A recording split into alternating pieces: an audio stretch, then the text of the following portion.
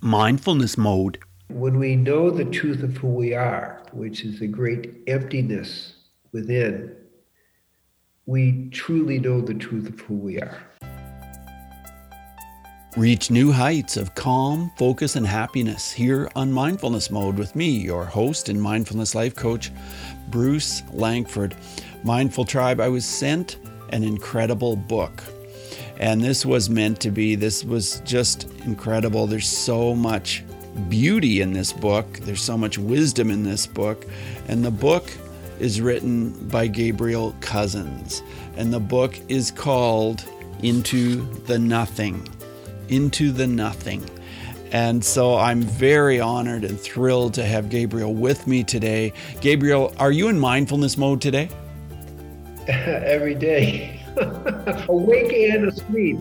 That's great. When you meditate enough, it also happens during your sleep. Isn't that great? I feel like I woke up almost from a coma this morning, so I think that must be a deep form of meditation because I meditate every day, and I just felt, well, I had incredible dreams, and I woke up and I was spending my first hour of the day meditating and reflecting on those dreams. But we're going to start with reflecting on a prayer that you're going to share with us, wisdom of the heart, merging of the heavens and earth, and the heart and the mind. So let's start with that, Gabriel. Okay, because that just sets the tone for everyone. Here we go. Shibnikud Kudashabrihu Ushidate Bi'ilo Ibulaihat Shibuke Buvavke Biudash from Hashem Kosriel Kolam. Amen. And take a moment now just to feel that merging. Okay. Okay, that prayer makes me very curious. Very curious. The key is mindfulness mode, the way I talk about it, includes the heart aspect, not just the mind. And they play off of each other. I call it the wisdom of the heart. Because it's one thing to make clear decisions. It's another thing, like through mindfulness, it's another thing to make clear decisions that are aligned with a kind of a bigger understanding. That's what the heart kind of symbolizes. And in our world, so many of us put more focus on the mind than the heart. Isn't that true? Way exactly more why focus. We do the prayer. Right. Yeah. Yeah. And it's so interesting to talk to you because, and I'm just going to share a bit about you with Mindful Tribe. You're a world-renowned holistic physician, a rabbi, yogi, spiritual mystic. You're a psychiatrist, a family therapist, a humanitarian, a peace ambassador. And there's just so much to share about you. And it says here that you live in the world between nothing, which is the world beyond time, and something, which is the temporal world. So let's start there. How did you get to the point where you see yourself as living in this world between nothing and something? It happened gradually, and it was not philosophical. I lived in India for 7 years and began meditating about 6 hours a day, and also focusing intense contemplation on the divine name with chanting and so forth. During that time, I began to move into the nothing. Now, what is the nothing? You disappear as a separate ego, as a separate I-ness, and there is only that or nothing. And that's it. There's nothing to say. Nothing. I'm just joking. But the point is, that is not just quiet, but you aren't there. There's not a you with the quiet mind. You disappear and there's only the divine. So that's the nothing, which I began to live in more and more based on my inner experience.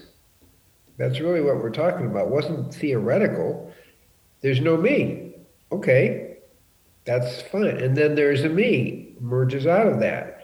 That I-ness, because you need that I-ness to operate in the world, to write a book, to talk to you. We have to have that I-ness.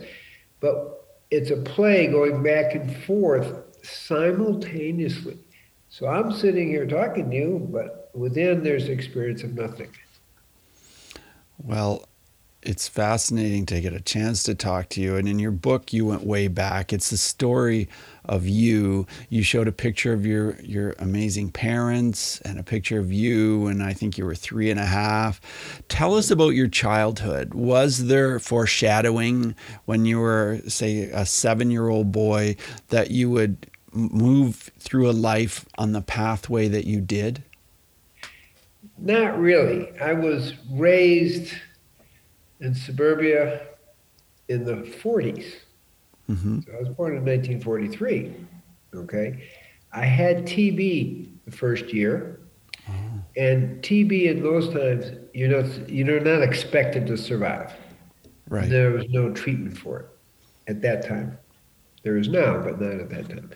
So I was facing the mystery of death from my inception, from my very beingness.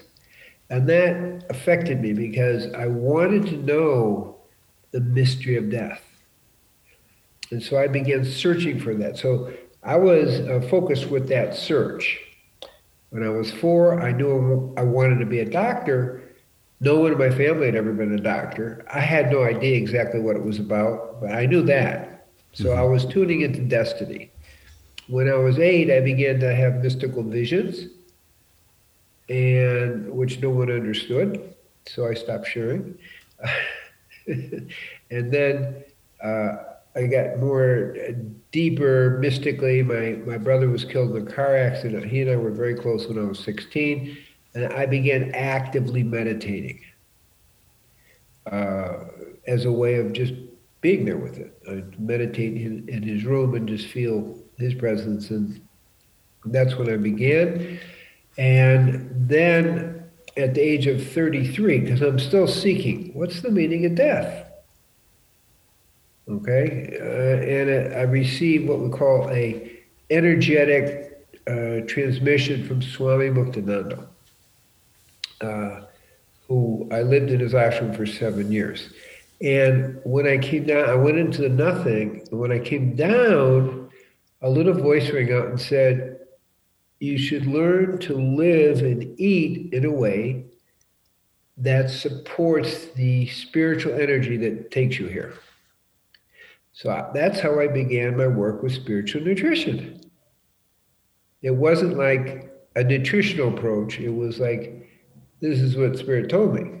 This is what I had to do. So I began to search for the diet that best supports spiritual awareness.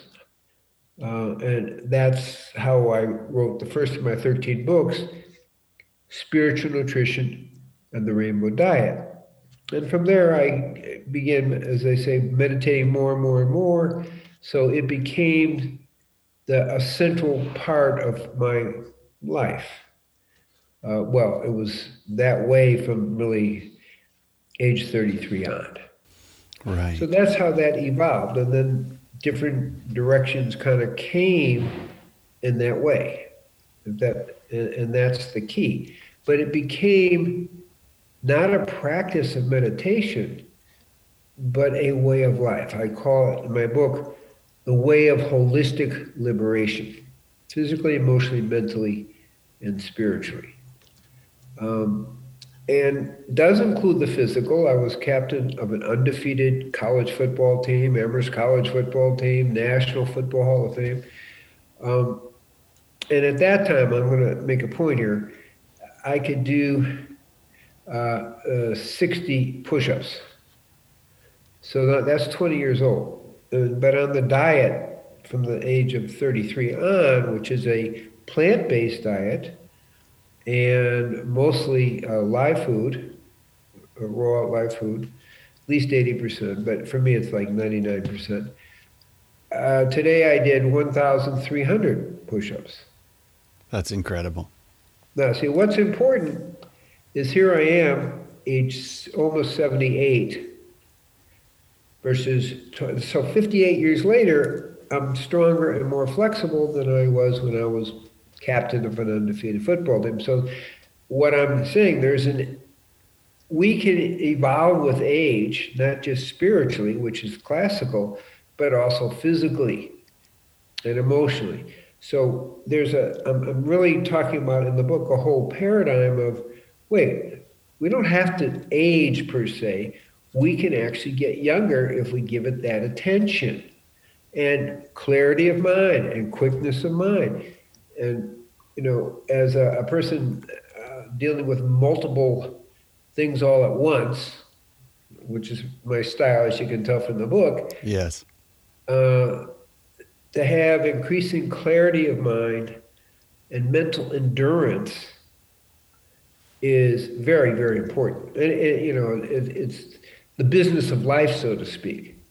So any businessman or woman would be very interested in, hey, I'm meditating, I'm doing this, and my mind is clear and stronger. And I can do a lot more. I don't lose it with age. And what other kind of physical activities do you do besides push-ups? Well, I do yoga 6 days a week. It's called tree yoga. It's something my wife teaches, and I walk every day, and I do kind of physical exercise 3 to 4 times a week. And have you ever been a runner? Not so much. I walk fast. Oh, do you? And how long do you walk for, or how far? Well, about a half hour. About a half hour. And that's enough to keep toned. So my goal isn't, even though it sounds like more with all the push-ups, my goal is just to be very toned physically and emotionally, mentally. And because that's all. If you go back in the past, the prehistoric man and woman, they were toned. They weren't doing these things. Right. So there's a need to keep the body toned, active, and oxygenated. I also do breathing exercise, what we call pranayama, because you want to have oxygen in your brain. You want to have a heightened amount of oxygen. So I do that every day. And how long have you been doing over 1,000 push-ups a day for? Well, I've reached that in the last few years. I don't do it every day. Three times a week. 3 times a week. That's incredible. You don't need to do more intense physical more than 3 or 4 times a week when you look at the physiology. Now, this may sound kind of funny, but I look at how do you do the least to get the most. So if I can do 3 or 4 times a week of heavy exercise, fine. 3 actually does it. I mean, if we look at the physiology. So, you're doing the mental and you're meditating every day. I meditate twice a day. Try to do an hour twice a day.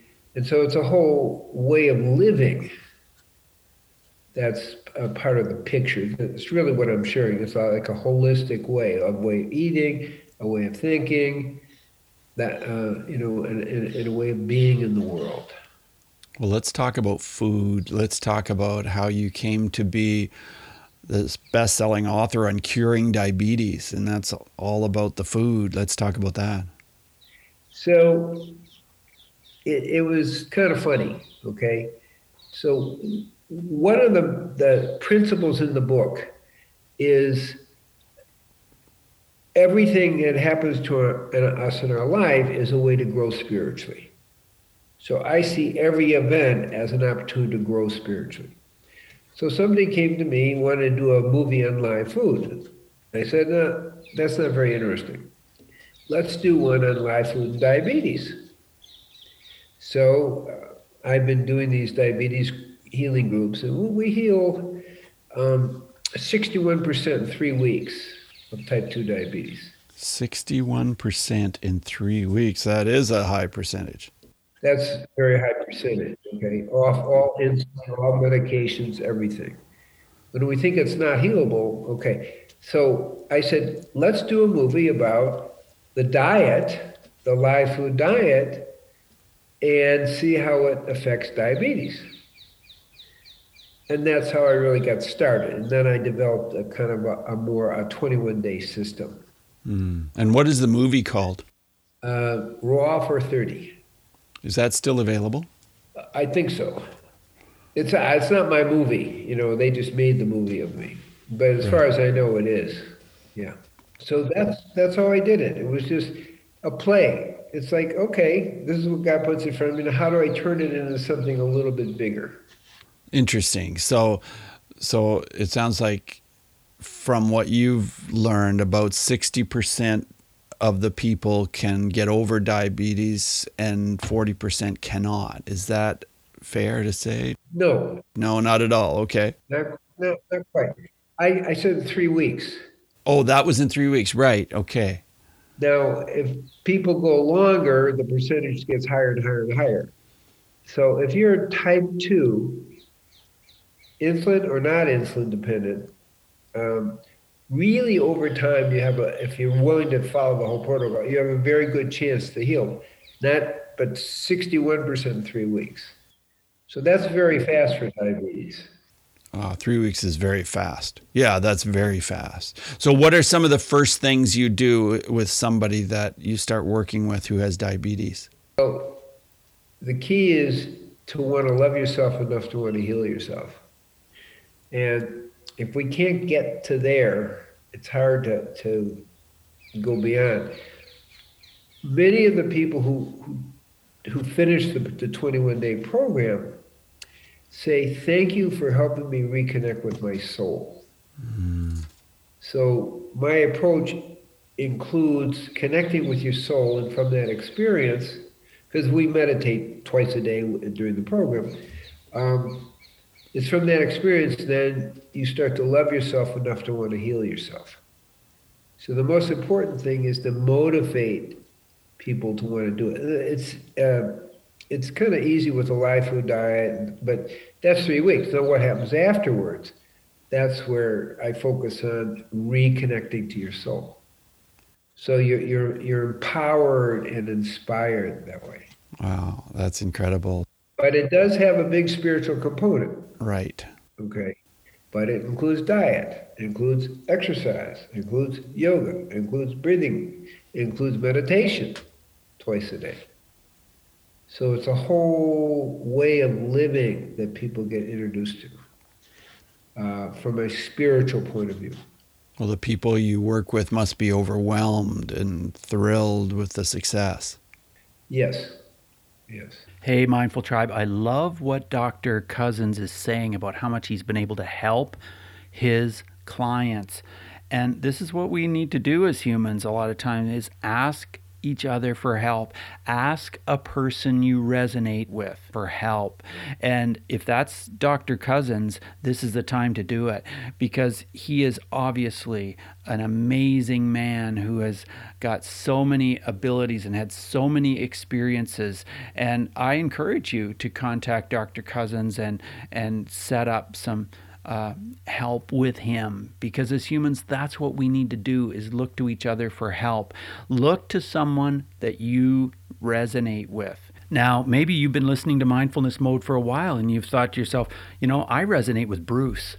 I think that I would really benefit by working with Bruce. And of course, I have been trained as a hypnotist, and I've found great success in helping people using coaching and hypnosis. People who have been stuck, people who have had anxiety and stress and just have felt paralyzed and not been able to move forward. This hypnosis has helped them really in a big way to move forward and feel like they are empowered instead of feeling like they are disempowered, feeling like they are in control of their lives, feeling a sense of peace, feeling a sense of contentment. That can be you. So I encourage you, reach out, send me an email, bruce@mindfulnessmode.com, and in that email, put in the subject line, put "into the nothing," and then I'll know that you heard me on this episode. And then we'll set up a 30-minute chat. We'll talk about whether hypnosis could be right for you, and we will move from there. So, yeah, send me an email. Let's get started. Don't put it off. You're worth it. Don't let your inner bully convince you to wait another day or even another hour. Just hit pause and send that email, bruce@mindfulnessmode.com, and in that subject line, into the nothing, and you are going to move forward. Celebrate. Make it happen. You are worth it. So now, back to Dr. Cousins. Because most of the people coming in the program don't have a spiritual background. This is interesting kind of attitude, and I really want to get rid of my diabetes. And what's your book called that you wrote about curing diabetes? There is a cure for diabetes. Okay, there is a cure for diabetes. That's interesting, and you don't hear that in the mainstream world, do you?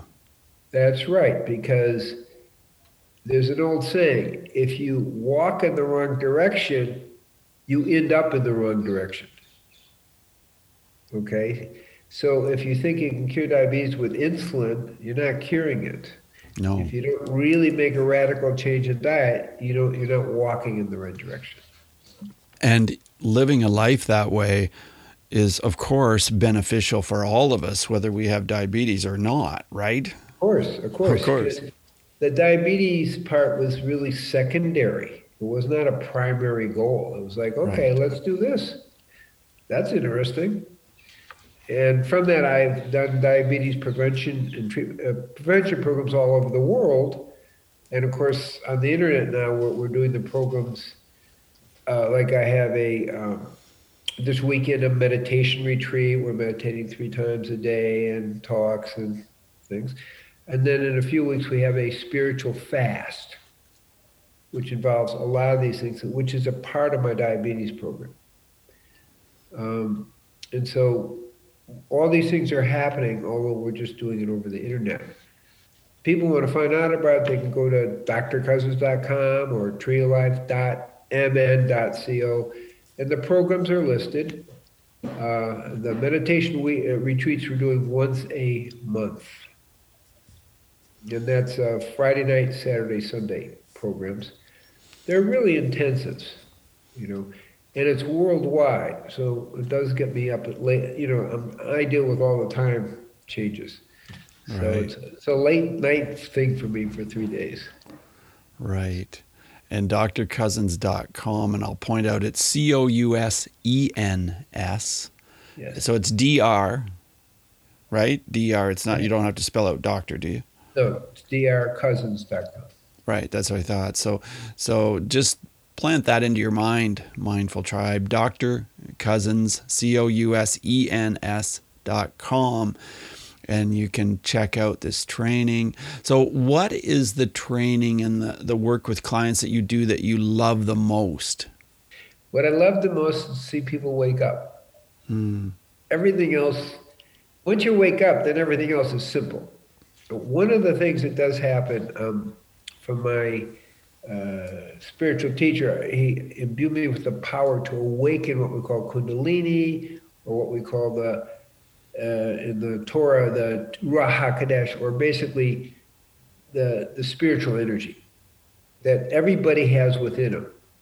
I love seeing that awakening happen, because that's a big step in people's life experience, because now they're tuned in more naturally to spiritual life. It becomes more inherent. So I love to see that happen.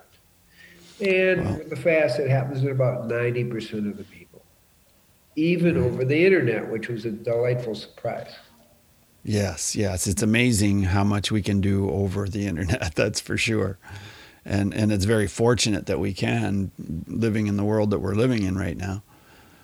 Yes. Yeah.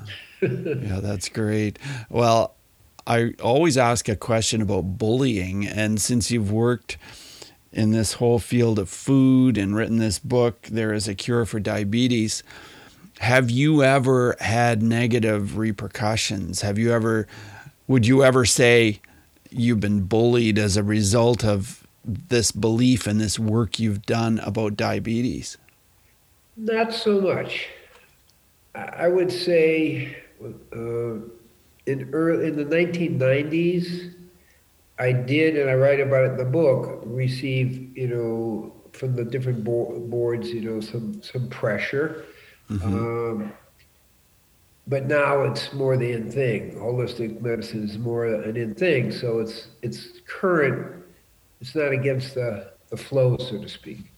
Right. Pioneers, you're always going to get hassled. It's just the way it is. It's the name of the game. Yeah. So, so that's how I saw it. I didn't say it was comfortable, but that's how I saw it. It was like, right. Have you ever been bullied in your life, or were you ever a bully in your life? Do you have a story you can share where mindfulness would have made a difference?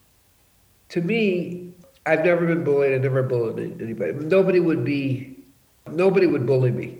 Let's just put it that way. It's just, I'm not that kind of person, so to speak. Okay, but the story that I think is important about mindfulness was more by accident. But as a captain of an undefeated football team, and we had no training, okay? But I would go into what clearly was meditation.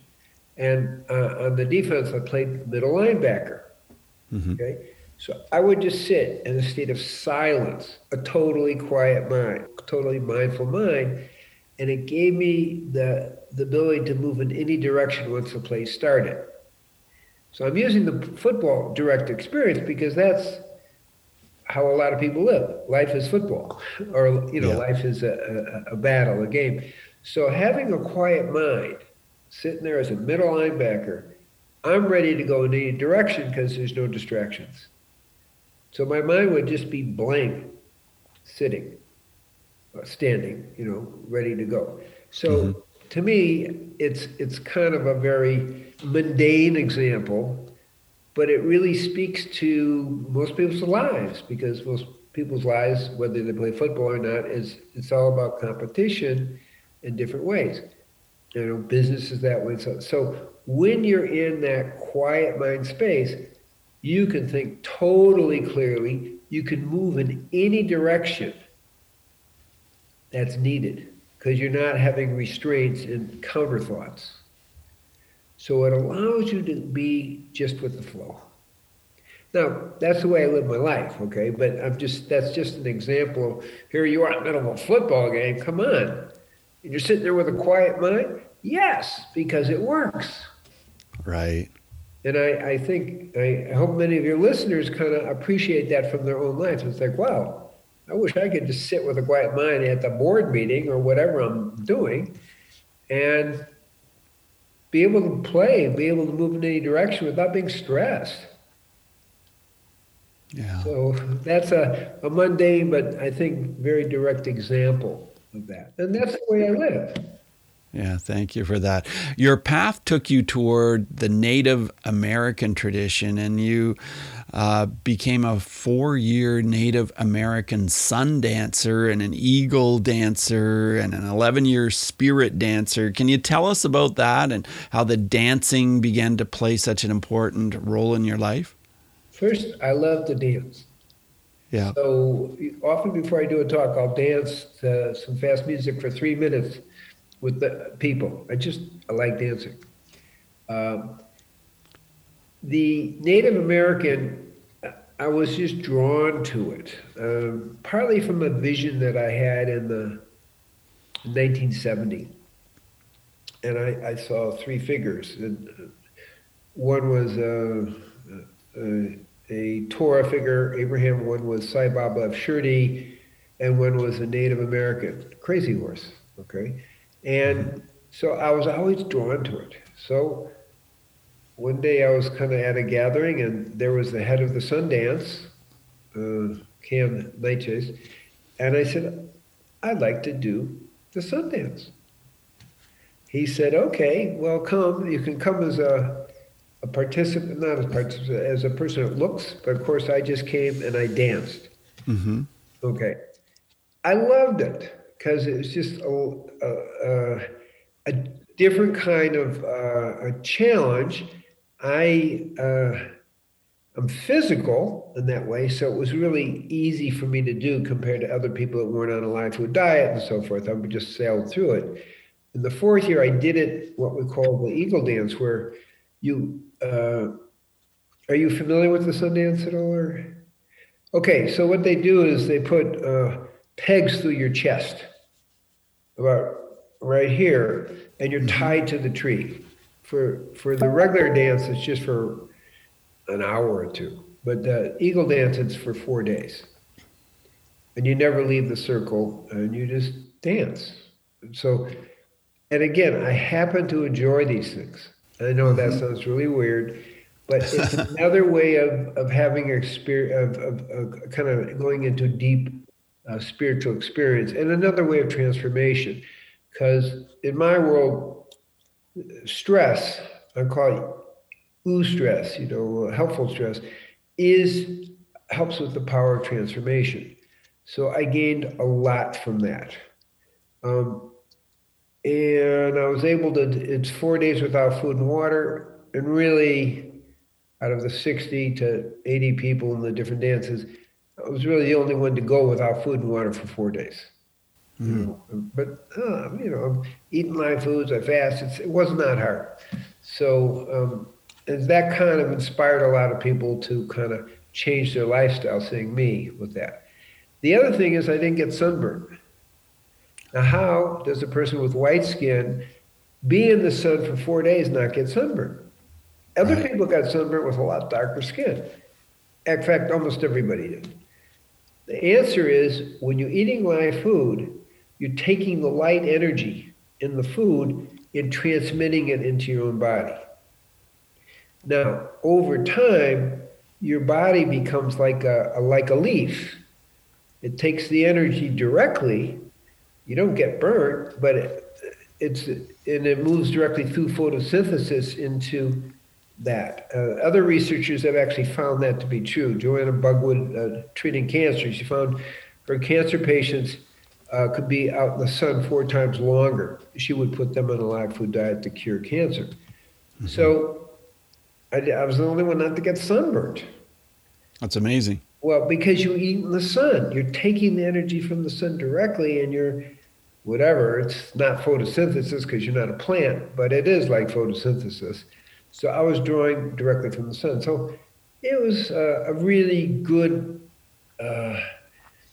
learning experience, because I didn't exactly think about it until I noticed, wait, I'm not sunburned. Everybody else is. What's going on? So it's incredible. And later you were appointed head of the Yellow Horse Clan. Tell us about that. Yes. Well, the totem, the horse, in Native American we have totems. The horse is the one who ascends to the heavens. So the symbol of the horse, not only being strong and part of the herd, but also being a leader as well, it's about the horse that ascends to the heavens. So the meaning of horse is transcendence. So my chief gave me that name. That's very cool. The interesting thing is, in India, Muktananda gave me the name Red Horse. It's like, what? I didn't ask for a name. He just gave it to me. So there's some horse energy, which is the galloping, force of spiritual life, because that's what we're talking about, of transcending. So the horse is, in the different traditions, is about transcending the physical plane and going into the higher planes. So that's what that's about. Yeah, that's very interesting. I'd like, Gabriel, for you to talk a bit more specifically about the live food diet so that people who have no idea what this really means can understand what that is. Right. So in my research, starting in 1975, the question is what is the best way to be, I'm going to use the word superconductor of the divine. So I'll let the spiritual energy, which in yoga we call Kundalini, what's the best way to support it? So what I noticed is that people who ate meat, fish, chicken, dairy, it tended to clog the subtle channels, which in yoga are called nadis, but they're called different things in different traditions. And when people stopped doing that, the energy began to flow more intensively. So based on that, I designed the diet that says, okay, we don't want anything that's going to block your channels, Mm-hmm. the nadis. I also noted that you're taking in the animal ego and the soul of the animal. If you eat the blood, as it says, like in the Bible, you're taking the soul of the animal in. So don't eat I the blood. see. But the point is, you're doing that. So, and the animal, not that animals aren't really good, but they're not the same as a human soul, from my point of view, and kind of traditional point of view. And so that brings you down. Mm-hmm. So it's a very traditional, it's not my teaching. It's a very traditional teaching that you don't eat animal products because it lowers your frequency. Mm-hmm. That's really, and you're taking the pain and misery and fear that the animal has before it's killed, and that goes into the meat or the milk or whatever, and then that you take it into you. You take in that pain, misery, and suffering. And when you're not doing that, when you're eating a plant-based diet, you're not having that extra load on your system. I see. So no dairy, no fish Fish or chicken, right? Right. Okay, so then let's talk about what you are eating. What are some of the best ways that you're getting protein and you're getting, your most nutritious food? Right. I mostly have just vegetables, a little bit of fruit, and nuts and seeds. Okay. But I also noticed, even though I don't need a lot of protein, I only really eat one meal a day, basically, that you need protein. And so I will use more protein concentrates, spirulina, chlorella, blue green algae, if people have heard of that, pea protein, different protein concentrates that can really give you a lot of protein in a very small volume. Mm-hmm. People's needs, people are unique physiologically. Some people need just 30% protein, 35% protein in their meal, and some people need 70%, depending on your physiological constitution. Chromosome 19, I won't go into detail, but the point I'm making is it's physiological, it's not like an opinion, okay? Right. I'm not a person that needs a lot of protein. Other people need more, and so we'll use protein concentrates and more nuts and seeds to bring that protein content up. You have to have a certain amount of protein, so I'm not advocating no protein here. Like a fruitarian, this is not what we're talking about. And the vegetables have protein too. And percentage-wise, like spinach is like 50% protein. But the point is you'd have to eat a bushel. Right. That's not too efficient. No, you can't really do it.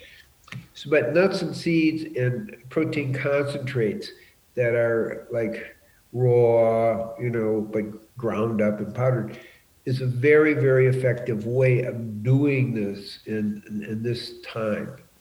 This historical time.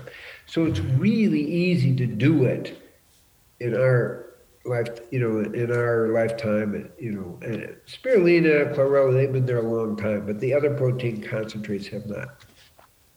Right. Yeah, I'm not familiar with the protein concentrates. I'm a nuts and seeds kind of person, so I consume nuts and seeds every day.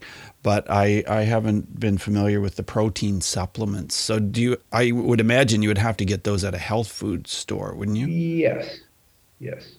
Or you could order them online, likely. Right. I mean, but it's the same principle. Yeah, of course. The pea protein is a very popular one, but there's lots of different ones out there. I see. So you would just search protein supplements, I'm sure, and then you'd find all kinds of things. Real easy to do. Right. Very interesting. And that's how I do it. I mean, in reality, besides my, high leafy greens, which again is high in protein, but you can only eat so much, as I say, it's just too much. I have 1 heaping tablespoon a day. That's all I need. Other people need 3 tablespoons 3 times a day. Oh, wow. So there's a big variation because we are different physiologically. Right. but everybody can do it. Okay. Some people just need more protein. Some people need less protein. 35 grams is the minimum. 70 grams is the maximum. And when they find that you stay within that range, 35 to 70 grams, you increase longevity and you decrease tendency for cancer, heart disease. Right. So it's a longevity formula as well. I really like your poetry, and in your book you share a lot of it, and you talk about, like, I'm just going to read some of the things that you have in here. This isn't so much your poetry, but you have your teaching moments, and you say hate disconnects us from others and from our own soul, and this separation consciousness, unfortunately, creates an angry, intolerant, fascist social environment which works against our spiritual evolution, which is one of oneness and unity. There's so much that you share in here, and we do seem like we've gone so far from that oneness and unity. Yes. Yeah. So when you're eating in a certain way that calms the mind, and you're meditating, and you're doing exercise that is calming to yourself, then it's much easier to have a quiet mind so you can experience the unity. That's the beauty. They're not separate. They add together. They create a synergy of a quiet mind. And that's a more sustainable mindfulness. So you're eating meat, you're taking the pain and misery, and you're taking the anger of the animal, and it aggravates the mind. It creates aggravation there, whereas you're not eating animal food, and your mind gets quieter. That's what happens. But it's not the only thing. The meditation is the big thing. It makes the mind quiet. And you meditate twice a day. What's your meditation like? What type of meditation do you do? I start with just repeating the name of God until my mind's quiet, and then that's it. I'm just going to a quiet mind. Right. Very, very simple. I don't make it complicated. Right, yeah. As we move toward the end of the interview, Gabriel, I want to ask you 5 quick answer questions, so just 30-second answers are perfect. The first one is this: who is one person who has been just overall an incredible and powerful mindfulness influence for you? I would say Swami Muktananda, because he's the one that really introduced me to it, and he also meditated 6 hours a day for years and years and years. So I would sometimes link into his mind, and it was just vast quiet. Because we'd be sitting in a big group, a few thousand people, but I'd link in, and it's like, oh, vast quiet. So that's my direct experience, not so much an opinion. Right, sure. And number 2, let's talk about emotions. How have the way you have dealt with your emotions, how has that changed over the years as a result of all the work that you've done? Yeah. So most of us, we start reactive. We're reactive to life. We're reactive to the life choices we make. And over time, with meditation and this lifestyle, we become interactive. So there's more choice, there's more presence, and there's more choice of options because you're operating from a quiet mind and a quiet heart. So you're less likely to be reactive in that way. Number 3, let's talk about breathing. And you've already talked about breathing a bit, but can you sum it up, how breathing can help us and how it's helped you to become more mindful? Traditionally, from a yogic point of view, we call it pranayama. And why do they add it? Because pranayama, or breathing exercises, help quiet the mind. So when you're doing your breathing exercises, they naturally bring the mind to a quiet, still point. So I will do that before I meditate for that reason. Right. You've written 13 books, and your most recent is this one, Into the Nothing.